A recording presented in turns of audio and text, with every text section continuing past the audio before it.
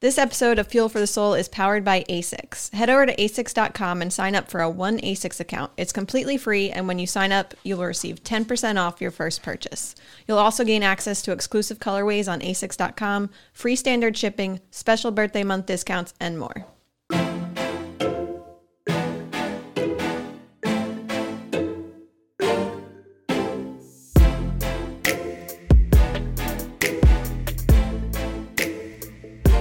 Hi, this is Thomas with Believe in the Run. This is Megan with Believe in the Run. And this is Megan with Featherstone Nutrition. AKA the Feather Machine. It's a new one. I like it. Yeah. Just like I think that, you know, there's so much of you to go around between your Is It True Freaky Friday or Toast Crunkles. I mean, you've got multiple personalities that we can roll to. Megan, you just have the one personality. Sorry. How's that personality working out for you? It's not at its best right now. Aw. Yes, you are. All right, so once again, this week, we are, normally Megan and I get to sit next to each other for these things, which is a lot easier because we can kind of play off of each other and kind of know and get those little nonverbal cues that when one person is ready to roll and the other person's ready to shut up, but it's usually me not shutting up. But this week, she's in Florida, and Feathers is in where she always is, Ohio. I don't know why she hasn't moved to Baltimore yet, but how's Ohio doing? Ohio has actually been kind of cool the past week. We've been running in like the low 50s some mornings. Whoa. It was 60 today. I mean, it's pretty humid at 60, but I mean, it's 60. Who cares, right? So I don't know what's happening because this is not normal weather for August, but right now I think Ohio's the place to be for running. And I did see that you put a questionnaire out there for where you should take your new running selfie in the morning. Yeah, how you feeling about those? Yeah. None of those locations were working for me. I think you need a cleaner background. Like if you looked at Ben Johnson's garage, he's got a nice garage set up. You just need I think you need a little bit more, focus on Megan, less on, or Feathers, and less on, the scenery around you.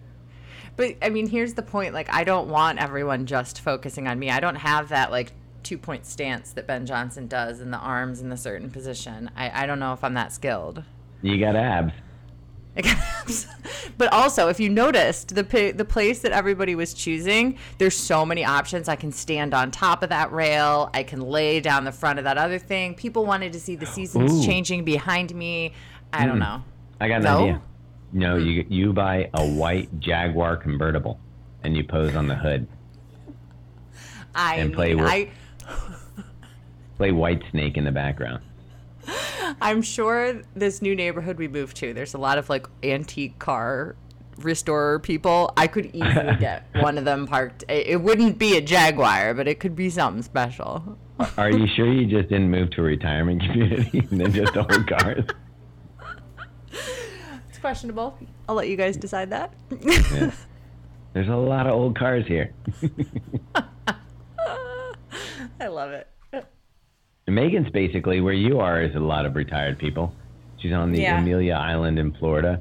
And I got a question for you guys. This has to do with nutrition and stuff. Does the heat make us less hungry? Or do we have some sort of animalistic thing that goes back to caveman days where we're like, it's cold, we need to eat more and fill up our fat stores? What's going on? Why do we have change in appetite throughout the year? Some people believe in that. Some people believe there's a circadian rhythm throughout the year to our appetite. But I do think, too, most people just don't feel as hungry when it's hot. I don't know, Meg, do you feel less hungry down there when you're running and all that? Yeah, definitely. Well, there's a lot of factors at play here, but yeah, I have not had quite the appetite, and I've increased my mileage. So yeah, I don't know if it's heat or what it is, but I'm definitely feeling that. And two, trying to keep up with hydration. That screws with your appetite too. So if you're constantly sweating and then trying to drink more and get more sodium, it kind of messes with that normal appetite regulation that you would be listening to. So it makes sense. Yeah. All right. Well, that's a free bonus one for you all. What are we going to be talking about today, Meg? Okay, so we are going to talk through a few different listener questions today. The first one comes from Anna. She said, "Hello, my name's Anna. I'm 36 years old. I'm very petite, 5 feet tall, 100 pounds. My husband is also a runner, but tall and twice my size. How different should our nutrition He's 10 and feet fueling tall? needs be?" Harlem Globetrotter. Dude, 10 feet tall, that would be insane. I think wouldn't she have to meant, jump to dunk. I think she was speaking about the weight, not the height so much. Wait, how much does she weigh? 100 pounds? Mm-hmm. So he's 200? Or do you think it was just like figuratively, like he's twice my size, like you know, figuratively? Figuratively. Mm-hmm. Yeah. Okay, so she says, "I find myself eating half the calories of what he does, but trying to eat as much protein as I can. I'm training for a half marathon, and he is working towards his first full." What's your advice for Anna, Megan? So when I read this question from Anna, I was like, oh, Anna, we need to talk. And we all need to talk about this. This is the theme for the 3 questions I picked out for this week, is like things I keep getting questions on that I feel like we need to hammer home some different points and some different views to really be focusing on something other than I'm half his size. I should be eating half of what he's eating, right? Or I hear this all the time. I feel like I'm eating more than my significant other, and that makes me uncomfortable. Or I'm looking at someone else's plate, and I've eaten twice as much as they've eaten. It's like this comparison game in nutrition. And I think how much is on our plate, what our plate looks like compared to others is something that a lot of people are kind of stuck in and comparing about. And we've kind of quit listening to our own bodies about what nutrition we need, and instead we're using our eyes and trying to tangibly figure out, like, if that person needs this much, then I must need that much. And this is one thing that I caution people: keep your eyes on your own plate, right? Like, you're the only one we need to be worrying about from a nutrition standpoint, unless your husband can't do it for himself, or your children need you, or something like that. Those things aside, right? Like, let's make sure that we're focused on what we need and listening to how we feel when we're making certain food choices, instead of deciding how much we need to fuel based on how much someone else is fueling. Well, I will say this week, Anna, I feel you, because I am probably figuratively twice the size of Megan. And normally Megan does our menu for the week, so I don't have to really think that much. It's just I get home, the food and the portions on my plate, which is very nice. If you can get a Megan, I highly recommend it. But this past 10 days, I've had to fend for myself. So I've had all sorts of weird things on my plate that Megan would probably be upset if she saw, like, that, hey, how are you eating that? But I'm still here. Well, and back to your point, Megan, about like focusing on your own plate and stuff. I know, because I am the cook in our family, and I know specifically like what Thomas is training for, and from working with you, like what he needs. So like I'm conscious of that as well as my own, but I am not looking at his plate being like, oh, I need to half this because this is what he's getting. Like, it's specifically for the person. Exactly. And I think that's the outlook that I want Anna to start to adopt. Not that she can just drop her thought process, right? Like, it takes time to change it. But when we really look at what factors determine energy needs, she's right. Height and weight are 2 of the huge factors in how much nutrition we need in a day for the average person, right? So there is some reasoning behind, why she feels this way. But the other thing that, we have to factor into this is activity level. So, I mean, she said she was training for a half, he's training for a full. I guess in my mind, I'm like, okay, mileage might be different that they're training for, but maybe not, right? Like, we see people killing it for a half and not running that much for a full. So how many miles per week we're running is something that I always gather from my clients to try to figure out what is our energy expenditure. How much nutrition do we need to be eating, right? Yes, we start with height and weight, but then we hop into how many hours are we exercising during the week? What is our cross training? Are we lifting? What's your job? That's the other thing I always ask people. Are you sedentary all day? Or are you up and on your feet and out and about, a mail carrier or a teacher, totally expending crazy amounts of energy all day long? If Anna is, and she's running more miles, she might need to eat as much as her husband, who's twice her size, right? All of these factors play into how much nutrition we need to be eating. And then, we just don't want to only look at the physical features of a person. I also think it changes with experience. So like when I first started running, I would eat like peanut butter and banana on toast before I go out for a run, basically fuel after a 6-mile run like I'd run a 20-mile run, and then as I got more experience with it and got more miles under my belt and kind of understood that how much energy I was expending on different runs, I had to adjust the diet accordingly. It's funny because then I started doing like almost fasted runs before working with you. And then now, like even today, I was just going out for a little 5-mile run. And, I had a graham cracker before I left just to be on the safe side. I'm so proud. Yeah, it's all a learning process. But it is, I do think if a half is the most you've ever run, you're going to fuel, maybe almost over fuel sometimes. It's just, I think that's where the fine line comes in because your body's not necessarily used to the activity. So it's actually going to feel hungrier than it may even need to be replenished. But. And to your point, newer runners are expending more energy than a more experienced runner who's more efficient. Right. And the other thing, to go back to our experience in Boston when they were looking at how efficient we were in certain shoes, I had this aha moment. I'm like, are we expending a lot less energy running in super shoes? And then I'm like, it's probably pretty minimal. Plus, then we're running faster. So it probably cancels each other out. But you get what I'm saying. Like, there's just so many factors in energy expenditure. To your point, Thomas, like experience of a runner is definitely one of them to add to this list. And so just to sort of like finalize this for Anna, rather than looking at her husband and thinking, oh, do I need to half this? Let's go ahead and look at your day, how much you're running, factor in your lifestyle versus comparing it to his. 100%. Like, what do we need on our plate? Where's our carbs? Where's our protein? Where's our color? And really just focusing on building what we need, not comparing it to who's sitting next to us. Yeah. Okay. Our next question comes from Michael. And he said, I've been listening intently to all of the hydration podcasts this summer because I'm marathon training in the South Mississippi summer.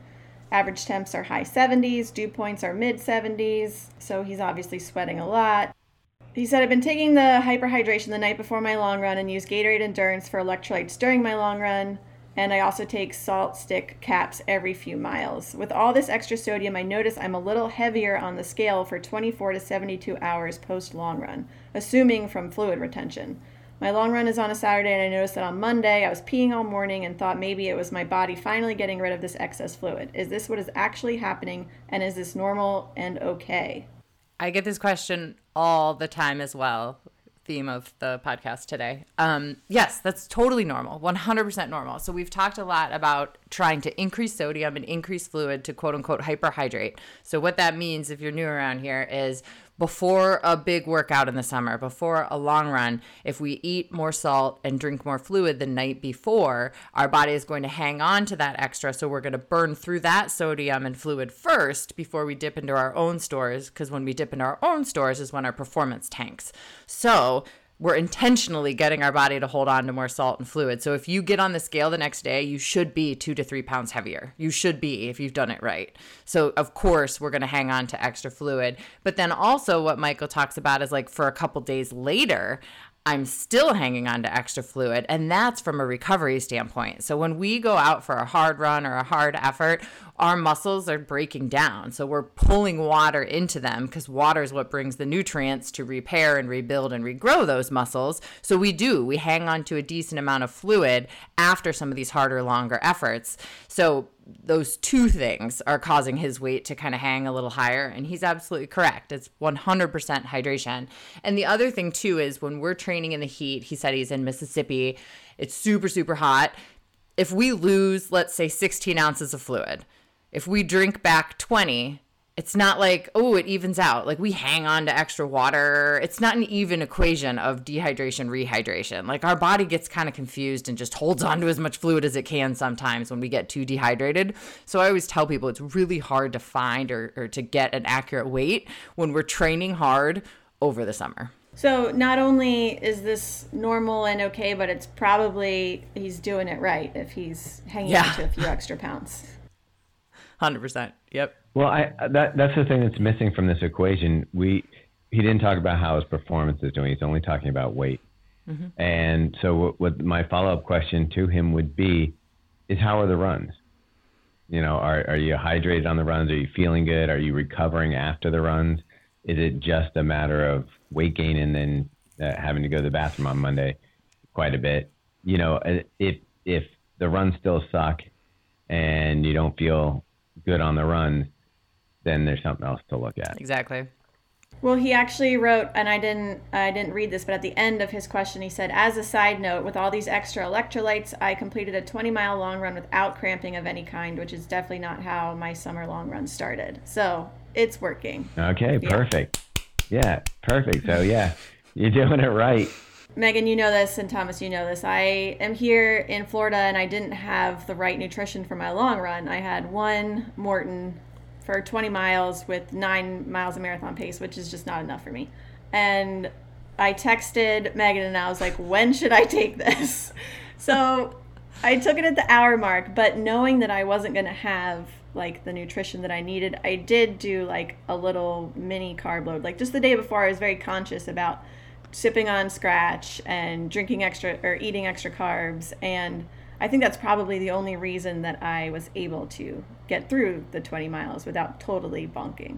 Yeah, that's very smart, because when you didn't have all those gels coming in to fuel you, you had a little extra glycogen to pull from. But here's where I don't think Megan was so smart. That I have run where she's running. There's Circle K on that route. Like, you don't have a Morton, but you could have gotten some gummies, or stopped and gotten some Sour Patch Kids, or any of the little candies that would have 100 calories that would help you during your run. Well, I really prefer to not stop during my workouts or long runs, so you could have purchased it before. Yeah, I probably could have used something else, but I ended up using 2 bottles of Scratch and a Morton, so it worked out okay. And if it says anything, when Meg texted me this, it didn't even cross my mind to tell her to go buy something different. I know her well enough. I'm like, she needs more Scratch. She'll take that one Morton, and she's going to be fine. Like, other people, I might have been like, do you have some gummies of your kids? Like, could you take some of those? Like, she's a creature of habit over here. I knew she was just going to bang out what she had and kill the workout and recover even harder. All right, so Michael, keep taking your hydration. Ignore the scale for the few days. You're doing it all correct. This episode of Fuel for the Soul is sponsored by Inside Tracker. We all use Inside Tracker to check our general health through training and to make sure we're set up for success come race day. Thomas, give everyone a little more information about Inside Tracker. All right. Inside Tracker is a personalized nutrition platform that uses blood work to create a science-backed plan to help you reach your potential for better performance and a longer, healthier life.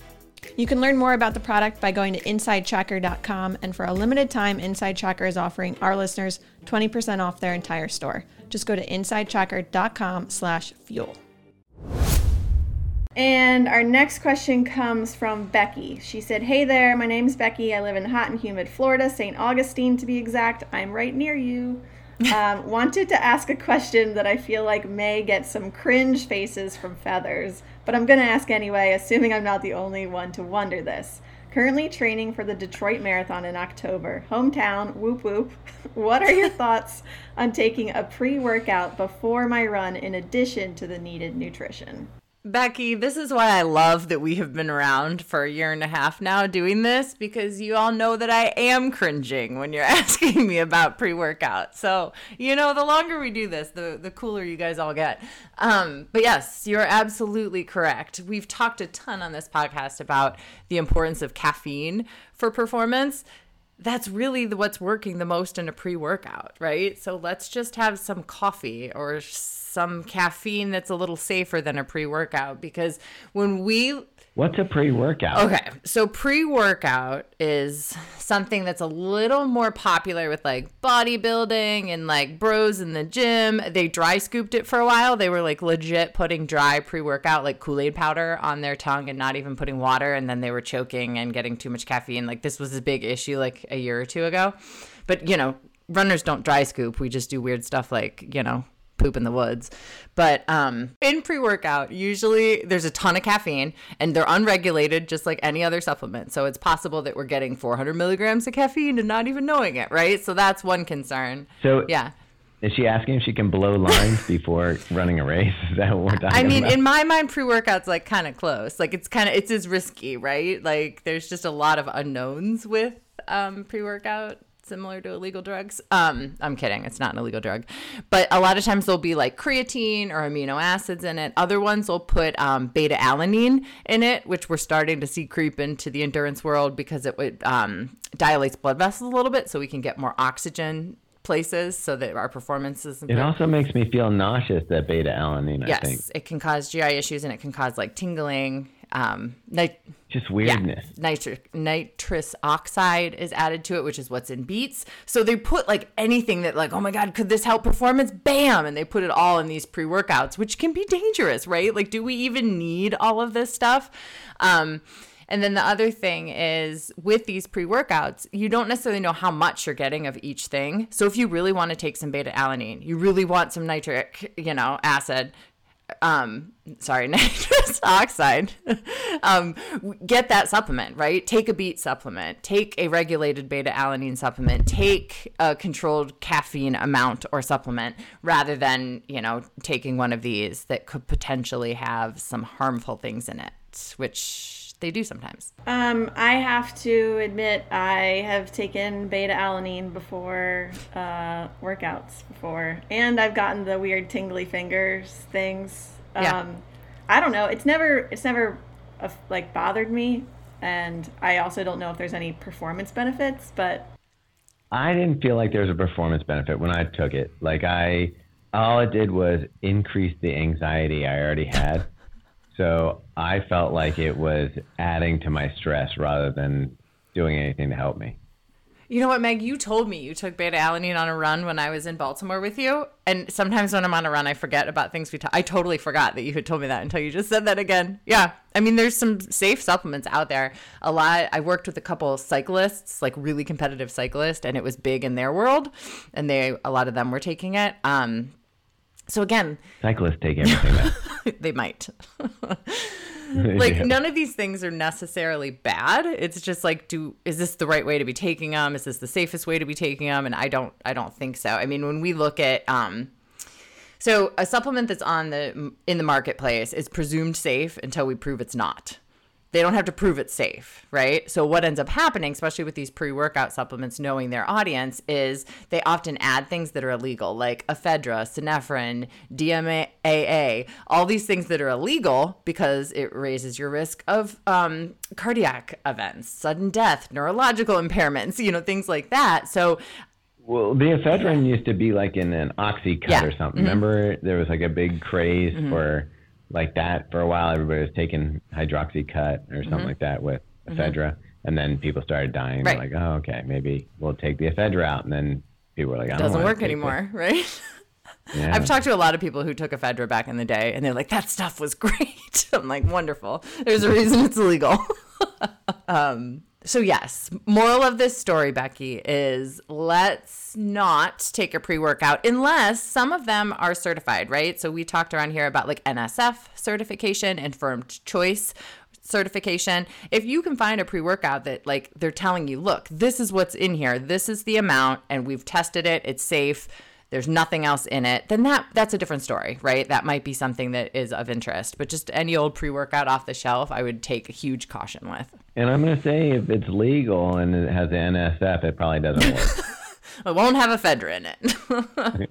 Yeah. I was going to say, like, is there, I mean, I feel like if pre-workout did enhance performance, then we would see like elites and people taking it. And I mean, we don't. Because not many of them are certified, and they can lose all of their prize money in place if they test positive for something. They're being smart. And yet they still run better than most of us. Shocking. What is the secret? # genetics. Yeah. Well, genetics and probably doing nutrition right. And, the workout. So, look, I know we all want that magic pill to go a little bit faster, that shoe that will get us an extra 4%. The stuff is... you just got to work. you got to put in the time. And sometimes, no matter how hard we work, we're still not going to be as fast as Meg or Megan. This does bring up, since we're talking about elites, a topic that Megan came up this week when Steve Magnus tweeted, was it East Africans' diet or specifically Kenyans? There's 76% of their diet is carbs and 20% of their diet was pure sugar. So what are they eating? Is that donuts? No, so apparently they put a lot of sugar in the tea and then on top of their oatmeal. So isn't that carbs? So wait, they're doing carbs on carbs? Mm-hmm. And look how fast they are. So is 80% of their diet carbs then? By that, if 20% was sugar and 60 was, or 76 was well, carbs. 76% is carbs and sugar is a carb. So I'm assuming the 20% is in the 76%. Oh, okay. But what I thought was fascinating is that this tweet, there was so many people that were enraged with this statistic. Like, how dare you say that performance is enhanced by eating carbohydrates?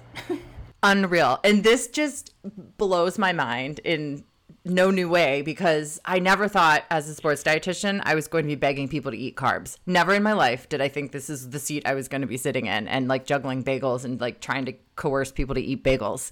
And his post on Twitter totally backed me up on everything that I feel from this way. People feel like threatened when you tell them to eat more carbohydrates. And I think it's because we have such a close identity with our nutrition and what we're choosing and who we are. And it's like, we need to separate that, right? Like, we are not what we eat. I don't care what the cartoons told us in the 90s, right? Like, how we're eating, what we're eating is separate from who we are as a human. And I think this just like brought to light a lot of people's, perceptions about their nutrition. And there's quite a ferocity out there. I find it interesting because I don't have a strong attachment to food. I talk with some of our friends, and when we go to a new city, they're like, "Oh, I gotta try this place. I've heard about this place," and they're so fascinated with the food that's there, and our trip revolves around them making it to this place to eat this food or drink this beer from this brewery or do something. I'm like, I try the food. I'm like, yeah, tastes like food. It's like I'm not like blown away. Like, I don't have a romantic fixation on, In-N-Out, going to an In-N-Out burger when I go to the West Coast. It's just not something I get worked up about. But you're right. Like, people's identities get wrapped up. And I guess the only thing I can compare it to is like, I am super sensitive about running shoes and like what I like in them. And I get down to the details of what sock liner is in a shoe and stuff like that and get all gear-headed up with that. So I try to be tolerant and understand that there's people that like food the way that I like gear or something like that. So it's like a big deal to them. But I do think it's weird how people will get defensive. Like, oh, no way that burger's as good as the one from, whatever. And it's just like, really? Like, you can tell the difference between a Five Guys and a, Shake Shack burger that much that it means, fighting. Thomas, I'm laughing over here because I'm picturing you standing in front of a wall of shoes, making a circular motion with your arm going, these colors? No, absolutely not. These colors? Yes. Like, I'm picturing burgers up there instead. Wait, okay, so that did happen recently. We were at New Balance. Yeah, they asked us about colors. I had definite opinions. I loved it. So, it was also interesting on that same thread that everyone wanted to push some of the ultra runners who have been sort of, I guess, pushing or showing that they are on these low carb diets and they're having these great performances. But then it goes back to like what you always talk about, which is, yes, you can fuel low carb for slower work and slower paces, but if you want to perform at your best and your fastest, like, it requires carbs. Mm-hmm.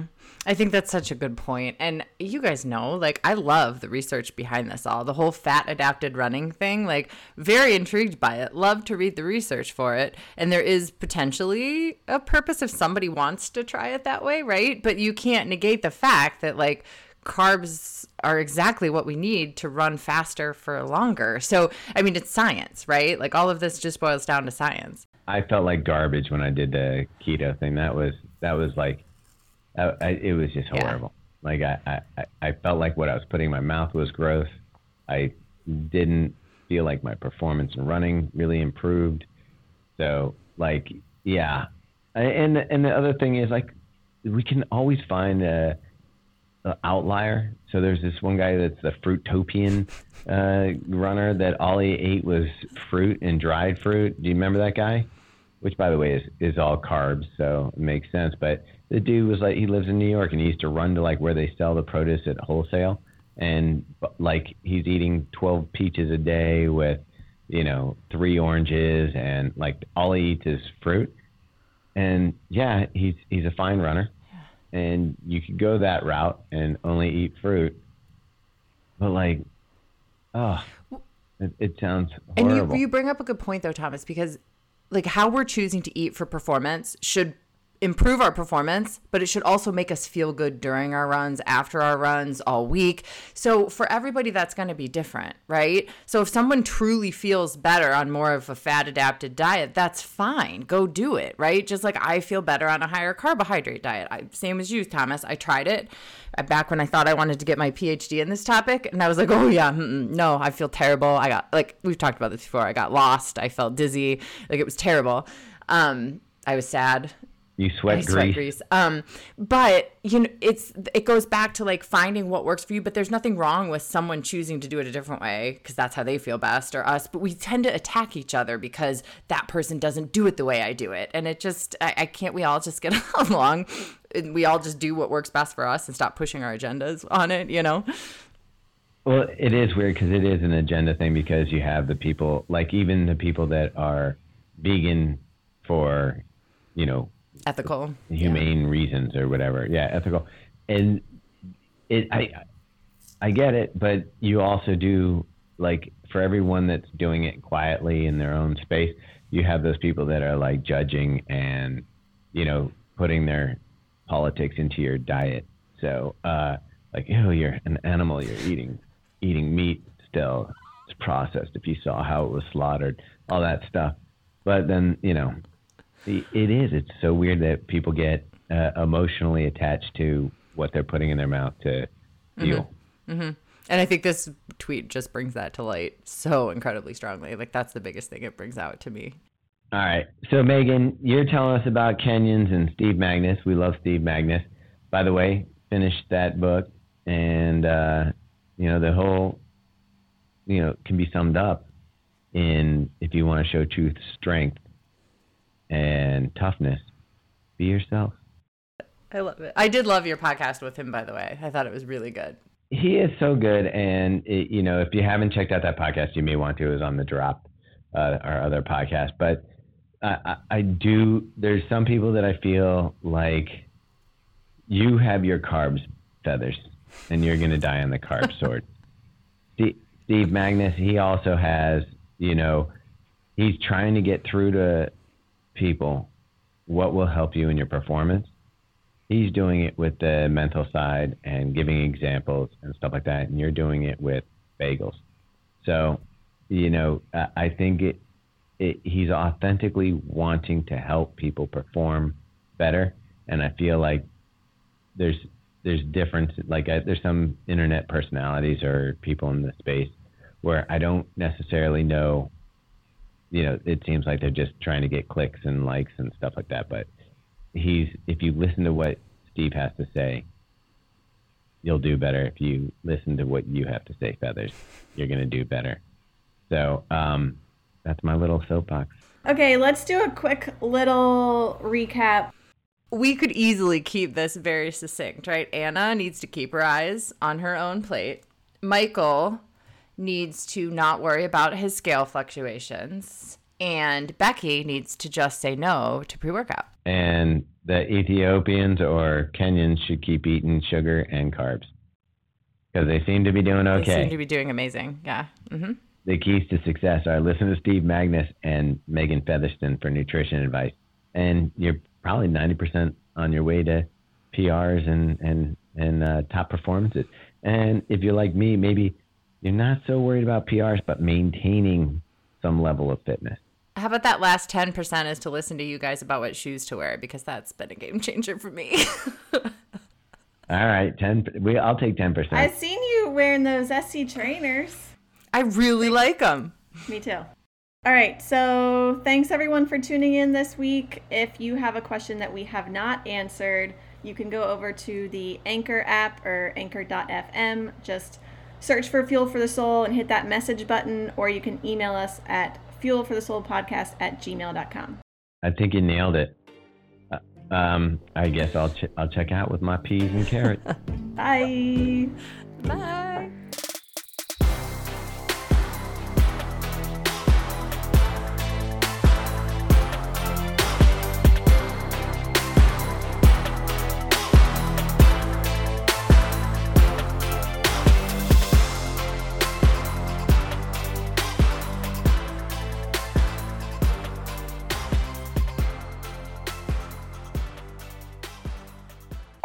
Oh, Hi, and this to is Thomas. answer- Go ahead, sorry. Come on, children. Thomas, you hit record on the board, right? Oh, shit, yeah. It says recording. Yeah. I got Okay. it. I got Okay. it. I was waiting for Thomas to make some insane remark about that. Like, I I can't know. feed myself. Help! I'm eating toast with cream cheese and jalapenos. I can't Yeah. believe you ate that this morning, Megan. Like, what I in the had hell? to. I had to. It's not When- bad. Yeah. She's a monster. By the way, this micro card has limited space Oh remaining. my God, Thomas. So it may have to go off that What's the What's number that say say? next to it? 15. Oh, we're Okay, good. 15 minutes, we can do it. Yeah. All right, let's roll. Roll, baby, roll. You need that stamp of illegal to get that extra Sure push. do. Otherwise, I got to start snorting. No. No. She says. All right, how are we doing over there, T? I'm at 0 on the board, so I don't know what that means. It didn't shut off or anything. Yeah, it just stopped. It just died. Okay. Okay. It's like the gas tank when it hits 0. Like, I know I have 7 more Yeah, miles. it got all the way there and then went out. Well, we did it. All right. Thanks for coming to my TED Talk. Welcome to my TED Talk. Yeah. It'd be weird if that other 20% that we're not hearing about was EPO. No, You may have to cut that part out. 1,000%. Carrots are the only vegetable I've had all week. Oh, Thomas. The baby cut ones. I did take some athletic greens and put Good. it into This is a shaker a yesterday. good time to be using athletic greens. It looks old though, because we've had it for almost a year. So when I pop the lid off, it's like brown now. So it's athletic brown, but it still works.